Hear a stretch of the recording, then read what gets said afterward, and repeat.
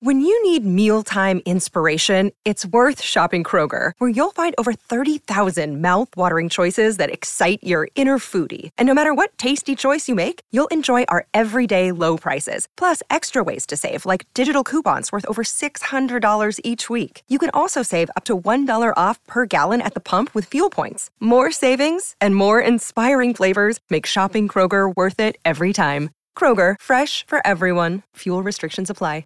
And all the little details, I mean, I will feel bad for ordering a frozen drink. I felt really called out. I did. I, as someone who used to drink daiquiris.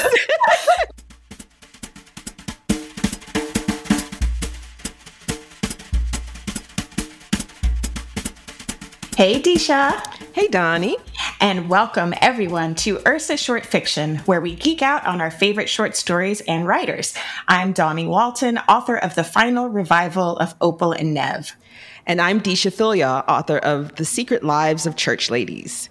As always, if you want to support this show, you can share this podcast with your friends or support us directly by becoming an Ursa member at ursastory.com/join. You'll get bonus episodes and you'll help us keep producing this show with audio stories that you can read on your phone or listen to right here in your favorite podcast app. Now, today is an extra special treat. The 3Ds of Duval are officially reunited.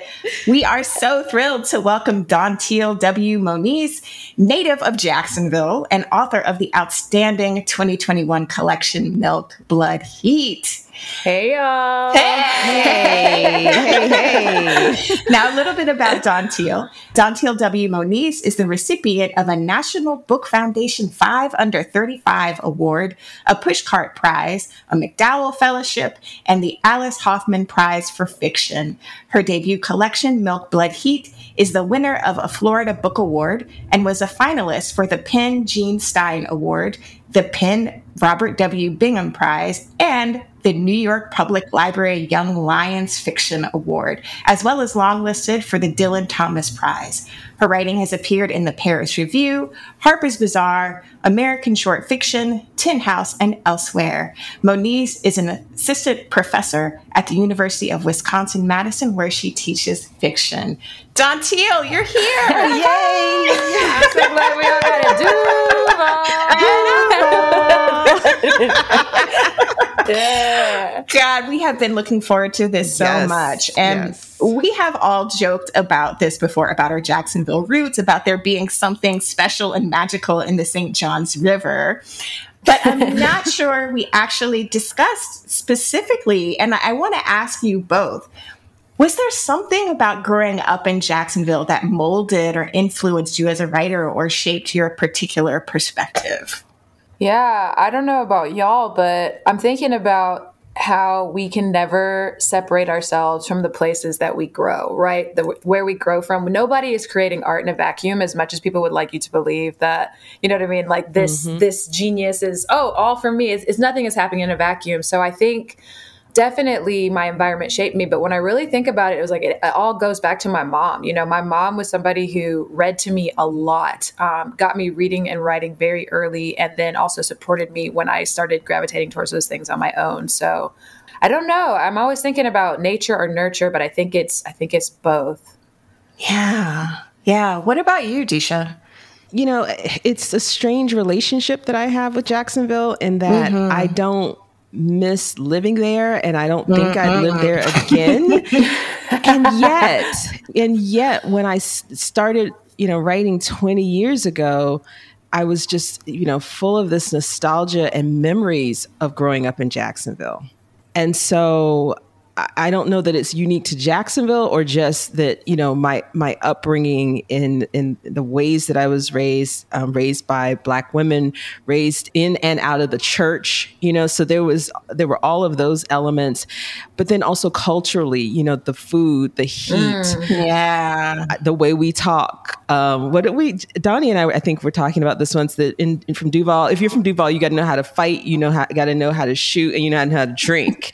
And I don't really know how to do any of those things particularly well, but, just sort of those sort of forces that shaped us. But then I think at the same time, as we've discussed, in a way, we all grew up in kind of like 3 different Jacksonvilles. Yeah, that's right. Because of our age gaps. Yeah. Right. And, what side of town we grew up on. And so, and Jacksonville is huge. For those of y'all that Yes. don't know, it's a huge place land-wise. Yeah. Isn't it like the biggest geographical area in the U.S.? Yeah. It's the 3rd largest city in the contiguous United States. Yeah. And that's a little fun fact that I pull out all the time when people ask me what Jacksonville is like. Well, it's like a big, I know. It's a lot. And so, so all of those aspects of my upbringing and the first 18 years of my life, because I left when I was 18, they show up in my stories all the time, even though I've lived elsewhere longer than I've lived Jacksonville. It's still those voices that come to me first. I'm looking at fiction that I'm writing now, and I'm like, I'm not relating to it in the same way. And it's because I'm writing about people who don't live in the South. And that is so weird for me. What about you, Donnie? Well, I was trying to think about this, and I think that it definitely is, having gone to, honestly, a high school that I had such great English teachers. Yes. And really, we had papers to write every week at Stanton College Prep.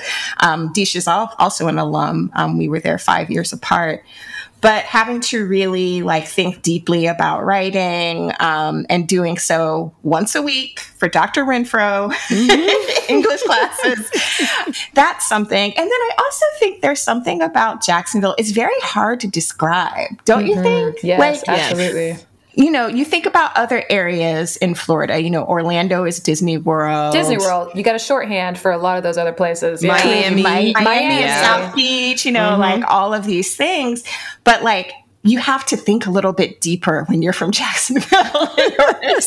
You know what I mean? Your perspective is a little bit skewed. And I think there's something in that. But I really feel Jacksonville so much in both of your books. And Dantiel, rereading Milk, Blood, Heat this past week, I just was transported back to retention ponds and playing as kids and this kind of these weird nature areas and the heat, the quality of the heat and the intensity of friendships, and the cousin bond is something I also related to very much. But I'd love to talk about there's one story, the title story that sets the table. Milk, Blood, Heat. The sort of description of the hotel downtown and the rooftop and the views and the Blue Bridge, which I totally have ridden across that Main Street bridge many times. But that story was such a gut punch for me. Spoiler alert for anyone who hasn't read the collection and then come back to this podcast. But when Kira slips off that hotel rooftop, I don't know that there was a more shocking moment for me that I've ever experienced in fiction. And so I'm just curious about, the inspiration for that story. And if when you started writing the story, you knew that was going to happen, or were you surprised as well?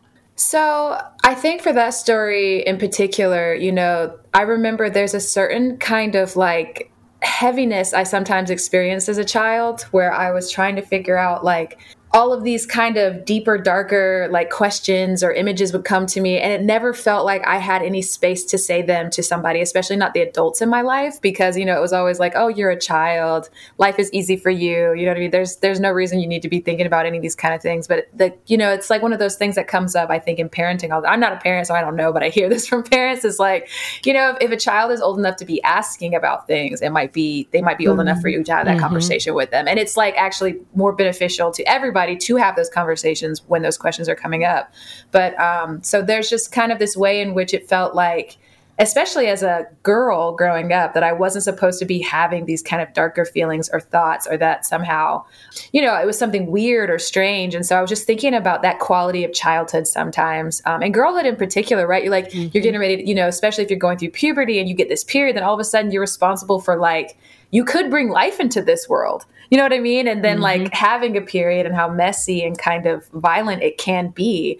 So for that moment too, and it's not even that, she slips from the roof, she jumps. Yeah, that's right. And I think that's the thing for me is like, it's one thing to have these questions. It's one thing to like have like imaginations about what a thing could be like, but then to actually move forward in action is this other thing. So I think I don't know if I knew that she was going to actually jump. I knew it was going to be a story where these two girls were kind of in this relationship where they had the freedom to talk about these things with one another. But then at some point, like early in the draft, I was like, oh no, I think she actually does it. And I think that's the thing I'm trying to think about, like what happens when you go from imagining to doing. So I remember exactly where I was the first time I read Milk, Blood, Heat, the title story. I was in the bathtub. And I was so stunned at that moment that I texted Dantiel, and I don't remember what I wrote, but I don't know, my goodness, that moment just shook me all the way back to my own girlhood and into thoughts of my daughters when they were that age, and just sort of the fragility that we experience. And then as I continued to read the other stories in the book, there were more memories that were evoked and more moments. And so I'm wondering, you talked about remembering, your own experiences of girlhood and having certain thoughts. Just in general, for the collection as a whole, how much did you lean into memory and nostalgia, and are you comfortable in that space? Because I know some writers do want to feel like their stories, are so separate from them. Yeah, I think that's a really good question, and it's something I think I've been thinking about a lot more lately. Like you think about like autofiction, that term gets thrown around so much, and like kind of like in a condescending like way, it's like, oh, it's autofiction. You know what I mean? Like I believe the quote was "one little husks of autofiction." Can we not? Oh my God, we don't even have to talk about her. Carry on. I love the phrase, honestly. One but go little ahead. husk, yeah. So like it is. It seems like that. You're like, oh, you're just taking something that happened and transporting it, but really, no matter what you're writing, whether you're writing fiction or nonfiction, all of the things that you're putting down on the page come from you, are of you, are formed by your own thinking and life experiences, right? Yeah. Even if you are writing a character whose life looks completely different than your life, it's still in ways informed by you because it's coming from you and whatever questions or curiosities you're trying to explore through storytelling, right? And so I think because this book is so focused on my hometown, I think there are places in the book where it's like, yeah, this comes from this memory or this experience that I had, but it's always as a seed or a starting off point, because the story is the thing that allows me to get past what actually happened or what I think actually happened, and then explore what could have happened, what would it have been like if, and then I can get deeper into things that I maybe experienced that I'm like, oh, I would never have come to that with just that experience on its own. So like, for example, the story Outside the Raft with the two cousins, that actually is a thing that happened to my cousin and I, where we went to the beach and we almost drowned. But like all of the stuff around that is still, I always think of fiction as like telling the truth by lying. And sometimes you're telling the truth of something that happened, but in a way that helps you get deeper, even if it's not exactly what happened. Because I had places where like my mom called me one time, she goes, that never happened like that. I was like, I know, Mom, it's fiction. I was like, it's okay. It's all right. We're okay. Like no one's putting your name on this stuff. Yeah. Yeah. I love that. Having your experience be sort of a starting point and then going into what if from there. And we talk a lot about what if being good generative material. So this is a collection that is just packed with bold girls and surprising women and thorny mother-daughter relationships. And so many of your characters feel larger than life to me. And actually, I am teaching tongues shortly for a character who I feel is larger than life, Zay, the main character of that story. But also, I love how you describe the girls in Milk, Blood, Heat as monstrous. I'm just curious your philosophies about building characters, how they're working, how they're popping off the page. So it's really interesting to me, and it's not a thing that I had to think about until I published the book. And I think that might be the case for most writers. You don't really have to like think about your own process of creativity until people start asking you about it. You're like, oh shit, I have to understand how to tell this to you, because it was surprising for me to find out that character is usually not the first thing that comes to me. Usually it'll be like maybe an image, maybe an idea or a bit of dialogue or like some sort of like relationship between two characters, even if I don't know who those characters are. But for Zay, it kind of was like, so my mom was telling me this story about one of her friends who her daughter and this other girl that she was in class with got into kind of a disagreement in the class. But what happened was the parents of the other girl came to the school. They like pretended to be the girl's parents, and the office like let them go back there. And then they like took this girl out of class and started yelling her, these grown people to this, this child that their daughter had a confrontation with. And so I heard that and I was kind of like, I am so interested and the type of a person that would do that. And I had already kind of been working with these seeds of language with the word luciferous, which I had never encountered before, but the prefix is Lucifer. And, obviously we have all these ideas about the devil, and the fact that that word meant light and like enlightenment was something that was strange. So somehow those two things came together, and then Zay was born out of that. I was like, what would it be like for you to be a person who only had so many resources to protect the people that you love?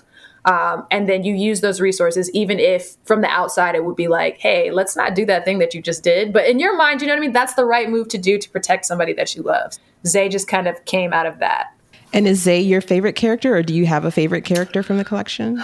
It's so hard to pick favorites. Like, I know like in real life, like people, even if they say they don't, like they have a favorite, somebody. But I feel like I think about Zay, but I also think about Cecilia a lot from Thicker Than Water.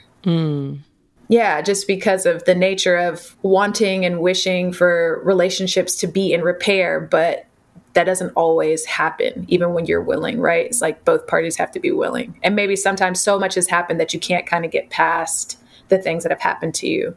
Yeah, there's so much simmering under the surface of that story and of that character. I feel like I could read so much more about Cecilia. Yeah. And still talking about tongues, and I can't believe I haven't asked you this before, given the ways that our collections are in conversation with each other. Did your relationship with the Black church, if any, did it influence the origin of that story or the story at all? I think religion in general did, because, I had a couple of different intersections with different religions. Like my sister's father was Muslim. My grandmother was Jehovah's Witness. Most of my family was Black Baptist. It was like being around all these different religions and being like, each one of them being like, this is the right one. And it's like, I'm seeing a lot of overlap and intersection. And I'm also seeing sometimes in different ways, the hypocrisy of saying to act one way and then actually doing another over here on the side.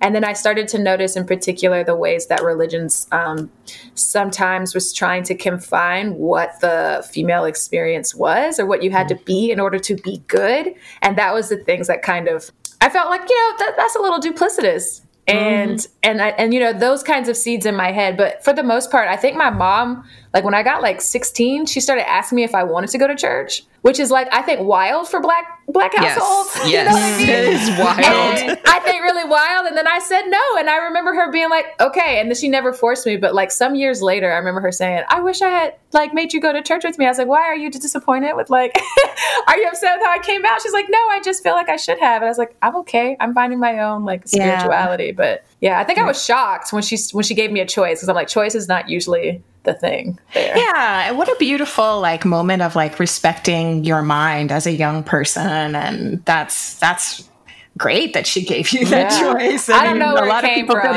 No. Yeah.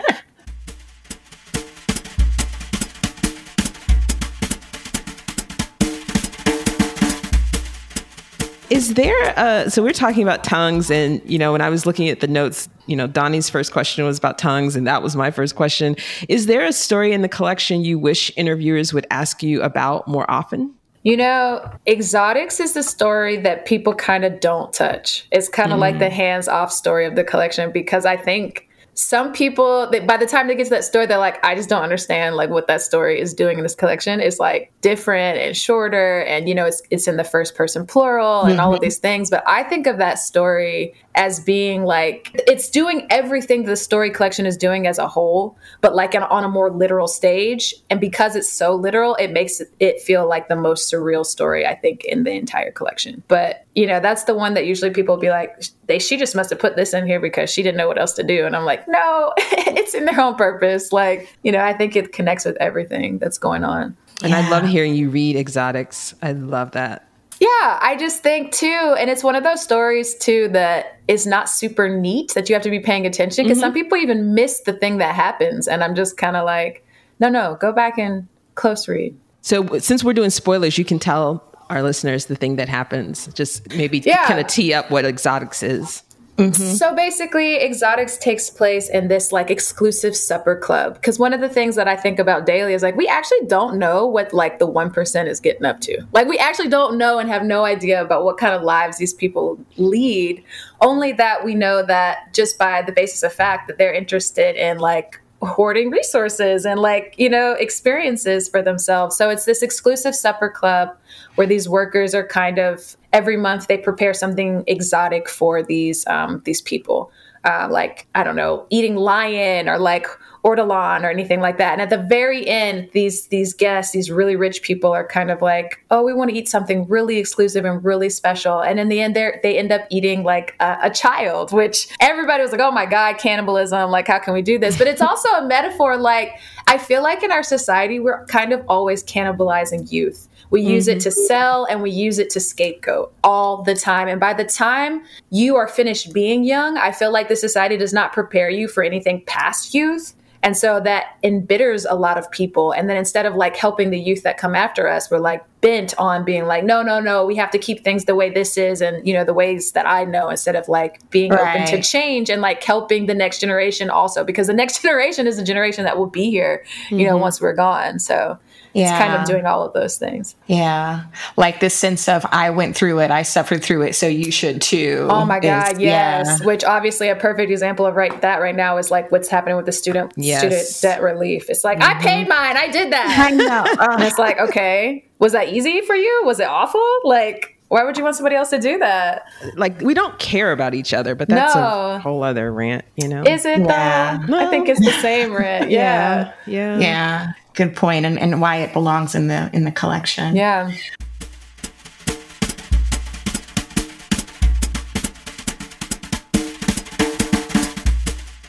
Okay, so now you are teaching at your alma mater. I am. Wow. Yes. And so I know when I'm teaching, there are certain things that I harp on as a teacher to my students. And I'm curious, what is it that you stress, that you find yourself stressing the most to those young people who are coming after you about craft or anything really about writing, publishing? Yeah, I think for the biggest thing, no matter if I'm teaching undergrads or graduates, is like to understand that any writing rules, they're not rules, they're conventions. They are starting points for you to understand and get your foothold and try to find your voice and your own aesthetic. But if anybody is sitting here telling you like straight up, you have to write like this, or you should be doing X, Y, and Z, it's just like, always take that with a little bit of side eye, a little bit of salt. You know what I mean? Because it's like, okay, that's the thing that works for you in your process. Now I need to figure out, maybe I can adapt that thing to make it work for my process, or maybe it doesn't work for my process at all. But that's the first thing I teach, is that rules are actually just conventions as starting points. You got to figure it out. I mean, it's good to know what those conventions are so you can get your foothold, but that doesn't mean that you have to do it this one way if it's not what your process needs. And then the other thing is to figure out if you're feeling fear or resistance, or you're feeling like, oh, I need to do X, Y, and Z. Is that something that is coming from you? Is that something internal, or is it something external that you have internalized? And now it's like kind of gumming up your own process of self-discovery. So those are the two big things that I try to teach in no matter what I'm teaching. And, we talk on this podcast sometimes about the business of writing, and that business includes the MFA program experience. Yeah. And specifically, do you have advice for writers who are either considering getting an MFA, or for those who are finishing up the MFA and who are looking ahead?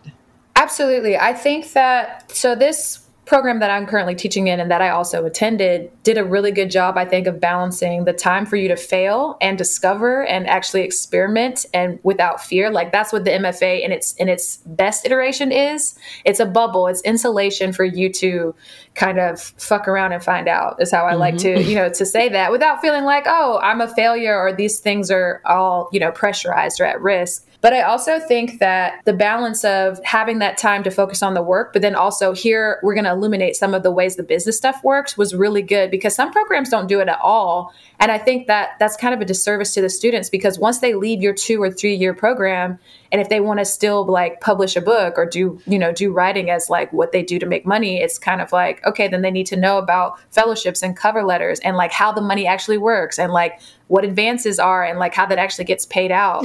So the balance of that is like knowing enough that you don't have the fear of the unknown, but not obsessing over it to the point that it stalls you from doing your work. So if anybody's thinking of getting an MFA, I tell people to think really solidly about what environments do you work best in, like larger cohorts, think about the cities, the weather there, all that kind of stuff is going to affect your ability to fully participate in the program while you're there. And what was the time between when you finished your MFA program and when your collection came out? So I graduated in 2018. And over that year, I had gotten an Elizabeth George Foundation grant. So I had $30,000 for the year after I graduated to kind of just sit and with the support of my husband, by the way, because $30,000 ain't like a ton of money, but like you can make it stretch in a year if you have like other things kind of going on. And so I finished the first draft of the book, I want to say January 2019, and then we sold it in February. Okay. So for me, it was a little less than a year after I graduated. Okay. And I've heard you talk in interviews about the time that you worked in the service industry before you got into your MFA program. And I remember reading, there's an essay that I really like about writing called The Getaway Car by Ann Patchett. And she talks about her years of waitressing and sort of how they were such a gift to her for being a writer, not only observing people, but just the time that she sort of had in between things. Like it was like being very busy and like going back and forth to the kitchen, but also just being able to think very deeply about her work at the same time she was doing that. And I'm sort of wondering how your time in the service industry helped you as a writer, if it gave you kind of a different perspective. I think that absolutely resonates what she said, because it's so wild that obviously we're all people, but the way that people forget that you are a person when you are serving them is really interesting. Like not even just like they're not even aware of you while you're while they're there and they're having their really private conversations in front of you. It's not even like that. It's like when I was a bartender, people would tell me stuff that I was like, we don't even know each other. Why are you telling me that? You know what I mean? And there's just something about that allows people to be like, oh, you know what? I can tell you this thing. And so I collected so many stories because that's one of the things, that's why I write. I'm so interested in people. Like, why are we the way we are? And I'm just fascinated sometimes by our behavior. And so that was a prime place. And there's actually a couple stories in the books that are set in restaurants. Yeah. I have a whole other project that I want to do that's really getting deep and down into what it is to have those interpersonal relationships in restaurant settings between managers and servers and, all this kind of stuff. But for me, it was good to have that kind of busy space, but that kind of job is a job that you don't take home with you. So when I was home, when I wasn't tired from the doubles and stuff, but it still allowed me 2 days a week at least that I could fully write and kind of process. Yeah. Yeah. I loved The Loss of Heaven, by the way, and sort of the imagining, what a customer's life is like outside of that bar setting. Outside of that little bit of time. Yeah. But how he brings a lot of his turmoil and a lot of his grief to that bar and tries to lose it in the bar. But I just found it so layered and beautiful and also upsetting. Yes. I was sad for Fred. I also wanted to smack Fred. It was I felt all the things. When he grabs her arm, I'm like, bro, what are you doing? Yeah. Yeah, I think I'm really interested in transactional relationships because of how much time I spent in restaurants where I had regulars. I had people I saw like every week, sometimes a couple times a week, but it was really like, I know you as this person sitting in this chair and like really nothing else. Yeah. Snow was another one where we spend that shift, with Trinity, and there were, everything felt like there was just such a tension, just brimming beneath that I just really, was noticing from a craft level, how you did that with that story. Yeah. And all the little details. I mean, I will feel bad for ordering a frozen drink. I felt really called out. I did. I, as someone who used to drink daiquiris. Listen, not the classic daiquiris. Listen, everybody has to do you, but I'm just letting you know the conversation behind the bar when those tickets comes in is like, oh my God. Well, I haven't ordered a frozen daiquiri in many, many, many years. I have moved on to classic daiquiris now, I will say. Love that for you.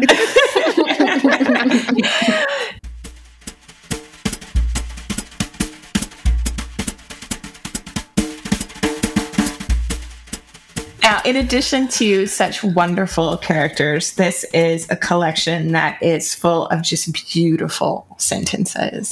Beautiful. I mean, if I wrote in books, which I don't, because it's but it would just be just like underline after underline. And I'm curious, what's the best sentence you think you've ever written? I knew, listen, this is why I got my notepad, because I was like, these on the spot questions. So what I wrote down was, it's really hard because I'm first of all, thank you for the compliment about the sentences. I am a sentences person. So when people are like the sentences, I'm like, thank you. I really tried. That's what I'm attuned to. But I think, okay, so I'm going to preface this by saying, I think as writers, we do not have to always be like, oh yeah, I'm so like, my writing is only okay. Like if you think you're doing well and you're doing what you're doing, own it. So that's one thing. We don't have to be like self-effacing all the time about our writing. So I'm going to preface that saying that. The other thing is, I will say that I think I wrote a lot of good sentences in this book. So it's like hard for me to take like one sentence, but I really, really loved, and I think a lot about the last paragraph of Milk, Blood, Heat. Like for me, just like the way that story builds up and the way that I was trying to do things with callbacks in terms of language and the blood repeating and the milk and that moment between Ava and her friend's mother at the very end, Kira's mother, all of the sentences in there, I felt like were doing exactly the thing that they needed to do to build that tension and that final release in that last paragraph. So I think that's like my favorite paragraph in the book. And Dantiel, when we were at the Miami Book Fair and we were doing Q&A, you said something that really stuck with me, because people don't typically say this. The conventional wisdom is, write the draft. Don't worry about, all of those things. And then when your draft is done, you come back and you make it beautiful. And you were like, nah, I go sentence by sentence. And I make each sentence beautiful. And so can you talk a little bit about that process? Yeah. And so that's the thing, by the way, one of the things that's different between writing short stories and writing novels is in a short story, you can do that. I can go sentence by sentence really easily because they're shorter and you can hold them all in your head. It's very much harder to do that with a novel. You can't start. So what I usually do when I'm writing a draft is I write until whatever I'm writing for the day. The very next time I come back to write it, I start at the very beginning. I start at the top and I kind of edit for rhythm, edit for clarity and sound. Sound and rhythm are very important to me in constructing a sentence. I think that what a sentence sounds like is as important as what it means or what you're trying to convey. So I'm always reading out loud to myself. So I start at the top and then I, do my little editing that I'm doing. And then I get back to where I was and I keep going, which allows me to get back into the story in a way. But again, it's really hard to do that with a novel. You can't have like 60,000 words and like, I'm gonna start at the top. You'll never finish. You'll never finish the book, which I haven't finished mine yet. So that's telling you something. But yeah, so that's what my process is. I kind of am thinking about what does this sentence sound like? Is the rhythm right? For myself, I don't know what other people's inner voice sounds like and how they'll read it. But I feel like generally, if I get that solid with myself, I find that it's solid with other people as well outside of me. Yeah. Do you find, I sort of relate to that process as well as someone who's constantly kind of self-editing for those things. Rhythm is important to me as well. How long does it typically take you to complete a draft? And are you able to even do the messy first draft? Because I can't do the messy first draft. Yeah, honestly, by the time I get to the end of a first draft, really you could think of it as like a 1.2 or like 1 point whatever draft, because it's been edited kind of until I get to the end, and then I go back and over it. So in that way, I think it takes me sometimes a little longer to do a first draft, but I don't know. See, some stories I'm like, oh, they click and I can write it, and then within like a week, I've got a first draft of story. Other stories, it's like, okay, 2 months, 3 months of like needing to step away from it. So some of the time it takes me to write a first draft is incubation, and it's like different depending on how enmeshed the ideas are in my head. So that's a really hard question for me to answer. But yeah, I do think that by the time I get to the first draft, my first drafts are probably a little bit cleaner than some other people who just do the like, I'm going to do the word vomit thing on the page, which if that works, that's so great. But like for me, I'm like, oh God, if I had that, I'd be like, ooh, what do I even do? Where do I start? Yeah. And you gave us a little clue that you are working on a novel. And I know short story collection writers get asked this all the time, which makes us roll our eyes. Well, what about a novel? So for me, actually, the novel was my first book. The novel is the thing that I came to get an MFA for in the first place, just because I have been trying to write it on my own for a really long time. And at some point in like 2015, I was like, oh, I need guidance, without understanding that I also needed time and money. Right. Like I was like, oh, it's not just somebody to tell me blah, blah, blah. I was like, I also need some time where I'm not working 12-hour shifts, like 5 days a week. And also like somebody to give me some money so I can just focus on my craft. So, and I did finish a first draft of that in my last year of my MFA, but that idea has evolved and I've grown so much as a writer that every time you do that, it's like, great, growth is so great. But then it's like, oh shit, now I got to make my work kind of level up with the growth that I've experienced in my craft. So yes, I am working on it. I'm in a second draft. I'm like deep into a second draft. So we're coming closely to the end of this next draft. So yeah, we'll see. Oh, I can't wait. And what do you think that putting together this collection, having it out in the world, has it taught you something that is helping you with the novel?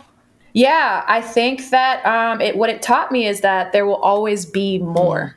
I think a lot of us, when we're writing, we fall into these ideas of scarcity, even if unconsciously, of just like, oh, this is the only idea I will ever have, and there will be no more if I use all of it. Oh, I'm done, I'm stale, whatever it is. And I think what it taught me is that there will be more.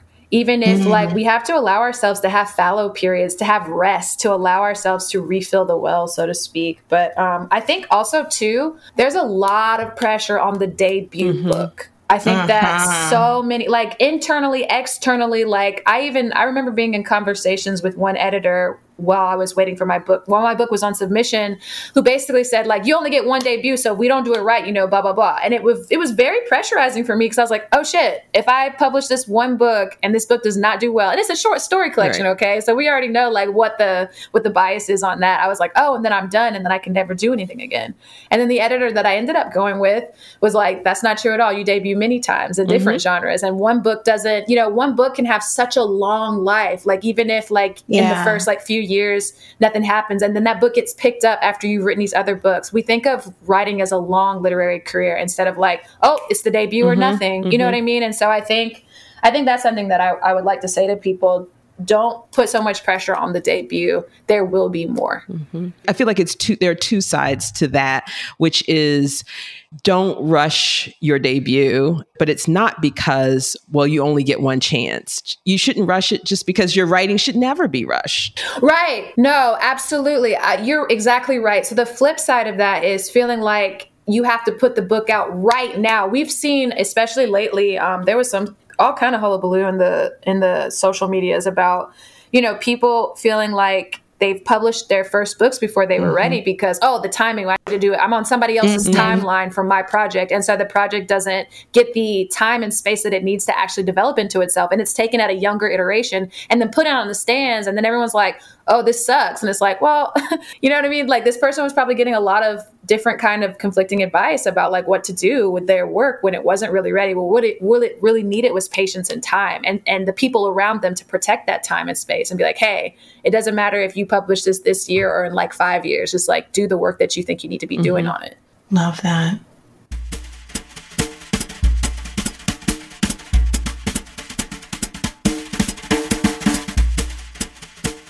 So let's maybe back up a little bit to before all this success was happening for you. I'm curious about your first ever short fiction publication. Yes. The year, what story it was, how it felt to get that acceptance letter. We always like to ask writers this because it's so inspiring to hear other writers talk about that moment and that moment of sort of understanding that you can work hard and you can do this. Yeah. So the very, very, very first thing I ever got published was in my undergraduate literary journal, the Kudzu Review at Florida State University. And Florida so that State. was, yes, Florida State. And, you know, so I was like, oh, that was really cool. But in terms of like this collection and like me being like, I'm going to be like a writer, Apogee Journal published my very first story. They published an Almanac of Bones. And it was at a time where I had sent that story out to so many places, and it was like, all no's, you know, just nobody wanted it. So I was like, okay. And then Apogee Journal was like, yes, we would love to have it. We want to work on it with you. And I got $40 for that. And I was like, this is my first paid acceptance. At $40 for me at that time, I was like, oh yes, I'm getting $40 for this story. And it didn't publish my story. Actually was my editor. And so wonderful. Yeah. And so it was just like a beautiful little experience. So now every time I see her, I'm just like, yes, hey girl, Den would publish Eula, the first story in my collection. For Apogee Journal. Disha, were we not in the same journal? I'm pretty sure we were in the same issue journal. Number 9? Issue number 9. Whoa.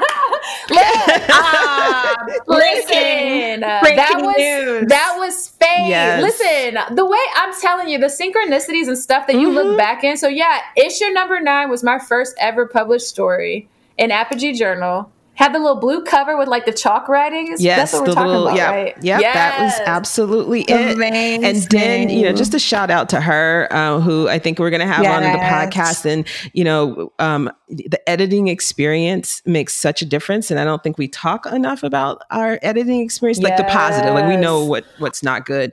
But literally, I was on the phone with Den, both of us in the Google Docs at the same time, because the ending was not working for Eula, and it was going to the printers that day. And I'm sitting there typing and deleting and knowing that Den is watching me, and I had never written like that. But I was like, I know what you mean, because we were at that, like, something's just not working here at the end, and neither of us could, you know, it was like on the tip of our tongues or fingertips, I guess. And then when I wrote what is currently the ending, I remember Den just saying yes, and we knew that was it. And that was just such a magical experience with an editor. And so, like, my bar is really high now for editors. Like, you got to be a Den, you know? I agree with you. I think more focus on like, what does it look to have like a positive experience with an editor? Because a good editor who understands what you want for your work, it can help you better get there, can take your work to the next level. It's like, that's how I felt about my editing experience with my editor, Katie Racian, on Milk, Blood, Heat. Was just like, oh yeah, this is exactly what I wanted to move toward. And like, us being in collaboration together is what helped to get there. That's what it is. It's a collaboration. It's a conversation between you and this other person about how to take the work to your highest intentions, right? And that's something that should always be celebrated, and is really sometimes like rare and magical to find. Right. And I think, circling back to, you know, the MFA experience, I think what some folks have shared coming out of those experiences is that if the experience has been traumatic, and if it hasn't been the kind of workshop where getting feedback and critique was something that made you want to rush back into your work and explore those possibilities, then it makes it difficult to work with editors, because you're defensive and you're traumatized, you know? And so, but if that's all you know, and you don't realize that's not how it should have been, you know, and so, you know, hopefully through conversations like this, it encourages writers to know that, you know, critique and editing experiences, you might be feeling a little tender, but they shouldn't hurt. Yeah. They shouldn't hurt. And it Right. should, and you should have the time and the space to be like, okay, what suggestions resonate and what doesn't, and take what you need and leave the rest. And that should be a safe space to do that as well. Yeah. Love that. Now, let's talk about other short story collections that you've loved. Do you have a favorite or any that you've been a particular fan of lately? I was ready for y'all. I wrote this down. So I've been shying away from the word favorite recently, just because I'm like, that for me implies some sort of like, I have to choose this one or this couple of things, when really it's like, whatever's the next thing that really resonates or strikes me as something that I've been really into. But I wrote down 3. 2 of these I'm teaching this year. So obviously we have the Office of Historical Corrections by Dantiel Evans. Honestly, take a class on structure and theme and form. It's like so brilliant. And propulsion, which I think she does so well. A genius. Danielle is a whole genius. She knows that. So there's that. Then there's The Dangers of Smoking in Bed by Mariana Enriquez. It's a collection in translation. So this is a writer from Buenos Aires. The stories in there are like dark and really emotional and really just, I've been really trying to read more translations, because I'm like, there's more that's going on outside of the United States. And I want my students to read widely too. And then the last one that I have on here is Minnieware by Morgan Thomas, which is another short story collection that's kind of grappling with place. So it's like, really, it's got a lot of the South in there. New Orleans is in there a lot, some Florida, and then like also trans and non-binary identity. So those are the story collections that have really been kind of in my mind since I've read them. Fantastic. I'm adding those last 2 to my list. Too. They were not on my radar.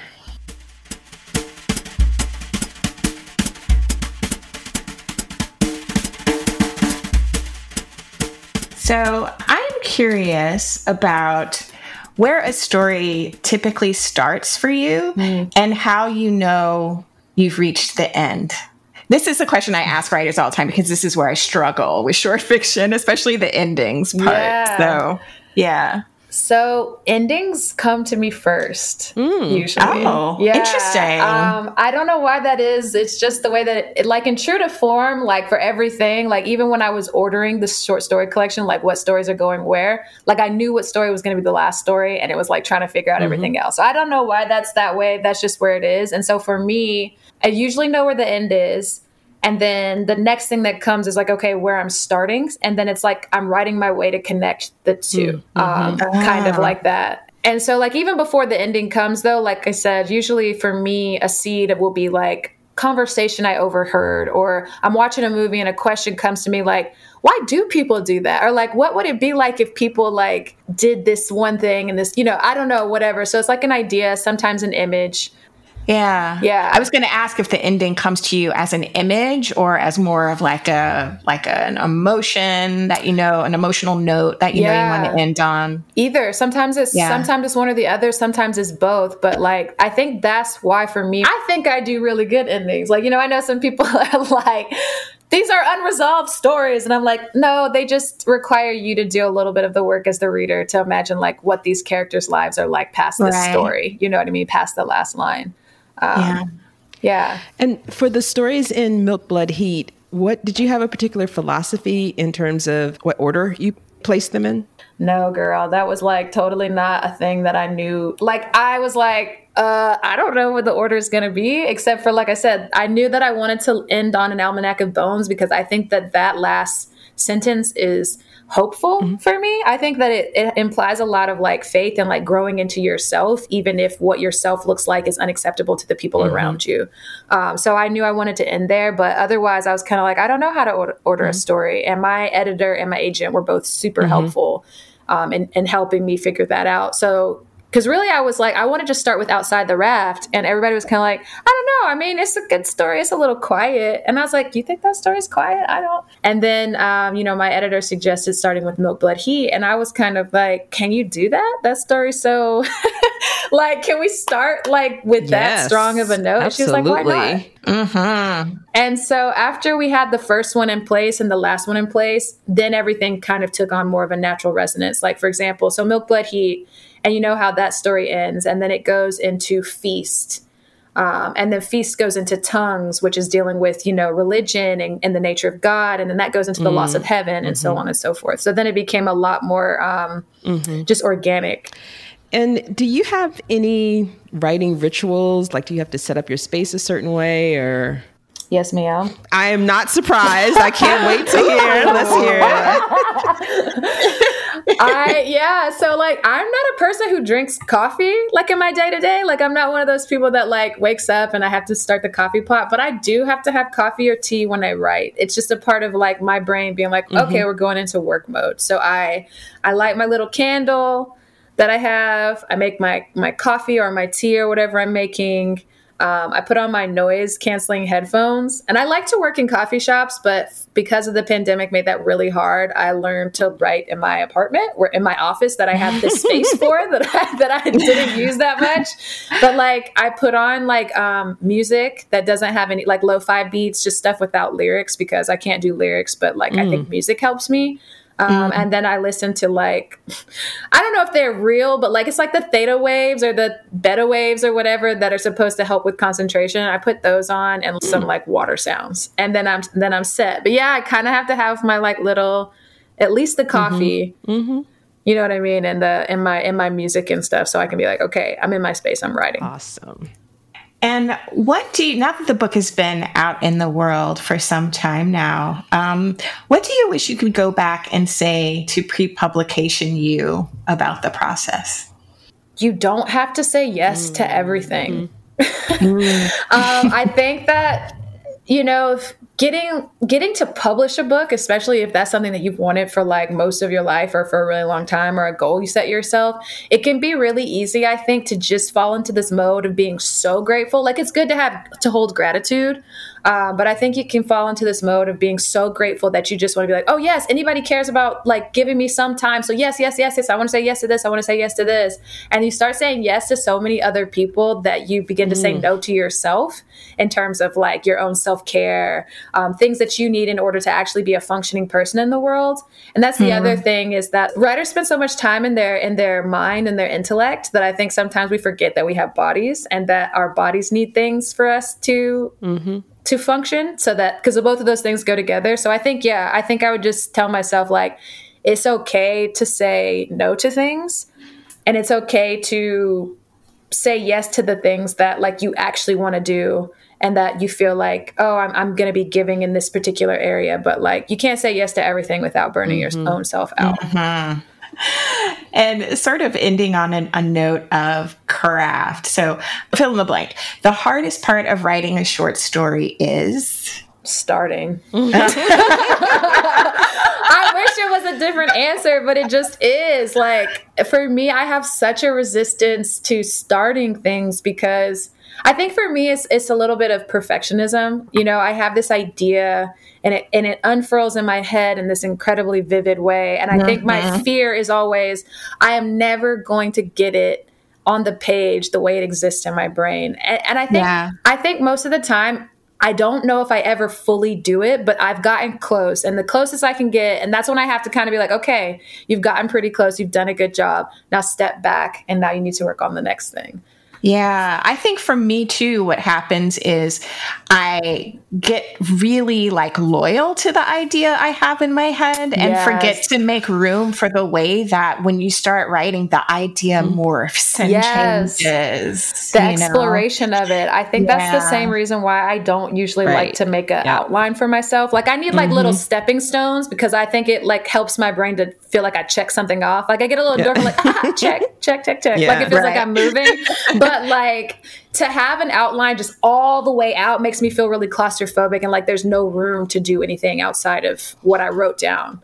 Yeah, it's that feeling of thinking you're interested in one thing, but actually being interested in a different aspect of it, and making room for that is something that I'm learning to do. Trusting. For me, it's such an act of trusting myself, trusting the process, that if I just keep going, that aha is going to happen, I think so. Our writing is not static, and neither is our process. So it's like, allow yourself to have the space to be surprised about like whatever it is that you're curious about or whatever you're writing toward. yeah, I'm with you on that. Yeah. My favorite part of writing a short story is when I have given it to somebody who lives outside of my head and they understood what I was doing. oh, Yeah. yeah. I think there's that's not the much thing. better than that. No. Beautiful. Disha, did you have any other? No, I'm just sitting here with the questions? biggest smile on my face right now. Thank you just for just so many insights. And this is not our first conversation, but there's still so much, that you shared that is just encouraging to me and that I'm excited for our listeners to hear because, I think the three of us sort of represent so much that people aren't told about how publishing can be and how writing can be. And there's so much, we didn't use the word joy, Dantiel, as we were talking, but listening to you talk about process and how stories come together for you and working at the sentence level, all of that just there's so much pleasure in the writing. And you remind us that writing is pleasurable. It is. You have to remember that it's for you and that you enjoy doing it. Otherwise, why do it? Because it's too hard. Exactly. Exactly. And I always am constantly learning from y'all. So it's always a pleasure. So we got to figure out when's the next time we all getting together for a little 3Ds reunion. Thank you again, Dantiel, for being here today. It was such a thrill to have you on the show. Thanks, y'all. And thanks, everybody, for joining us. If you like what we're doing at URSA, be sure to share this podcast with your friends.